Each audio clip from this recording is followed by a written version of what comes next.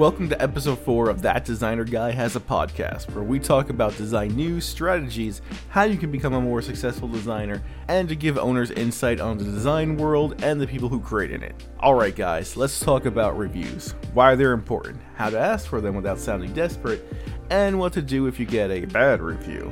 And repeat after me, we will not pay for reviews because we do not do unethical things here. So reviews, they are probably one of the best promotional tools you have when trying to get work. You can make all the ads in the world, you can get all the influencers you want, but in the end, if you don't have the rating to back that up, people are going to be a little sus. Is that too late to use that line? I think it's too late to use that line. Either way, I'm not one of those people that think all reviews are equal. I know a lot of them are fake, I know a lot of them are bought, and I know a lot of them are just confused or frustrated people letting off some steam when they leave a bad review. So are they actually worth it? Yes, they give you credibility. Reviews give that satisfaction to a client that you're not going to leave them high or dry, and you're not trying to steal their money. It's also something you can use to promote yourself. For instance, they leave a review on Google, but you have a pretty thriving Facebook community. You can always take that review and make it into a post. Or if you have an Instagram, turn it into a story, which you can turn into a highlight. They are your organic promotion. They are a tool. They are a content generator. And you kind of want them the most on Google, since higher reviews make your name rank higher on Google search. Let's face it, if someone was looking for a logo designer and sees yours and Company B has 30 reviews and you have one, they're probably, not always mind you, but probably going to go with the one with the most reviews. Okay, cool. Reviews are great. I'm pretty sure you already knew that, but how do you get them? Well, that's a tricky thing, especially if you're just starting out. One thing you can do is always ask for a review at the end of a project by giving them a link. But that doesn't always guarantee they'll leave a review, and the last thing you want to do is sound annoying by continually asking them for a review. What I like to do, however, is offer something in return, 5 or 10% off, usually if the project was pretty easy or if I know they're really happy and I made a pretty good profit on it. I could take a little bit of a hit to get another review. The key is to sell that discount during the final payment. Usually I'll cut my invoice in two, pay half up front, pay the rest before I hand off the project. And when I get to the point of the final invoice, I'll offer them the 10% discount if they leave a review for me. Usually they do it. Another thing you can do to get reviews, and I feel like some of you are really going to hate me, but if you remember in my first episode, I talked about why you should take work for free. Sometimes. And this might be one of those sometimes. Now, if it's a big project, if it's a company with anything more than 1 to 5 employees, don't. I repeat, don't do it for free. But, if it's like a small seller, a friend, a coworker, or a family member that has a side business, you could always say, I know money is tight, I'll tell you what I'll do. I'll still send you a contract, I'll give you the cost of what I would charge you, but give you a discount of 100%, if you give me a review at the end of it. Now obviously, this can backfire. If you create something that is bad or not to their liking, then you better hope they don't leave a review, right? But use some common sense. If it's something you know you can do, if it's someone you know that won't be a hard client, then it couldn't hurt. Obviously, I'm not telling you to do it, I'm telling you what I would do.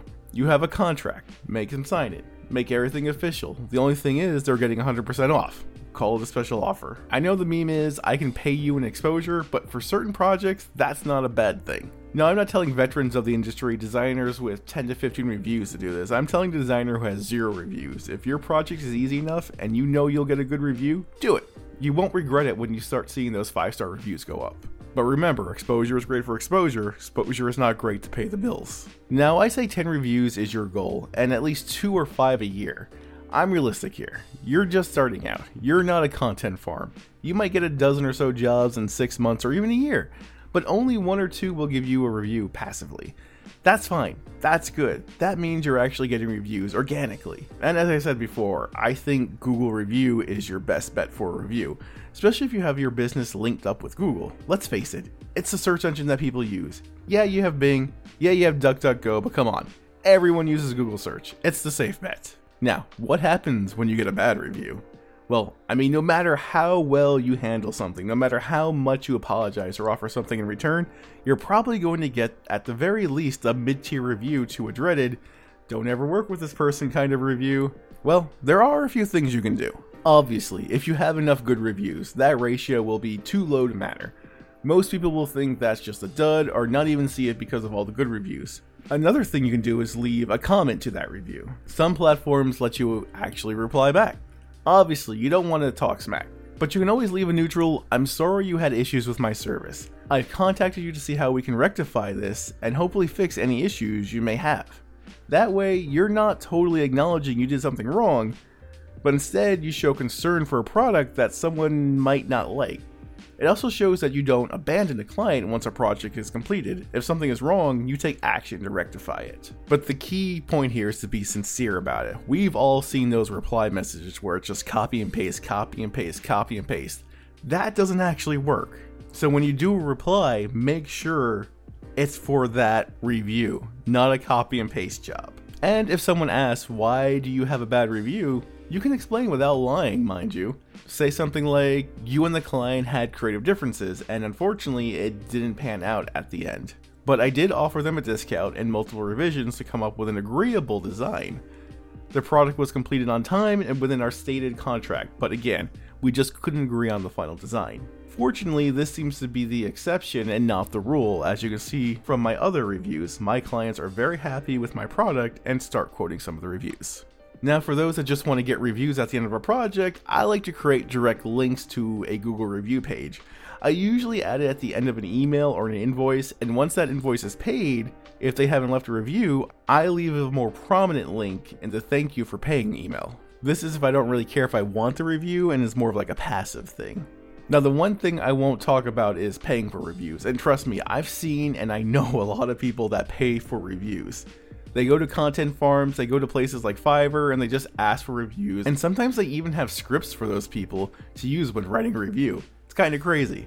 You might not get caught tomorrow, you might not get caught in a year, but you will, and when you do, it's probably over. Another thing you might hear is reputation management software that a lot of marketing bros like to talk about.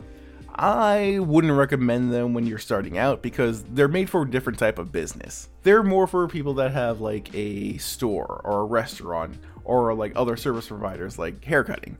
If you become a large agency that has multiple clients and new clients come in daily, then yeah, maybe you should look into them.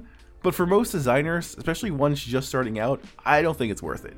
Reviews are very tricky because you need them, you want them, and the client may give you the best review verbally, but when you ask them to write it down, that's when it falls apart. Basically, you have to sell them on giving you a review, an incentive, or pester them with links. Anyway, thanks for listening to this episode. I hope you learned something today. I hope you had some new ideas to promote yourself today. Come back next week where we're going to talk about social media sites, specifically designer-oriented social media sites. Even more specifically, why they might be bad for you, your mind, and your self-worth. And let me know what you think about this episode in the review section, or check out my TikTok and do the same. It's actually easier to talk to me on there since this thing is kind of one-sided. And until next time, I'll catch you guys later.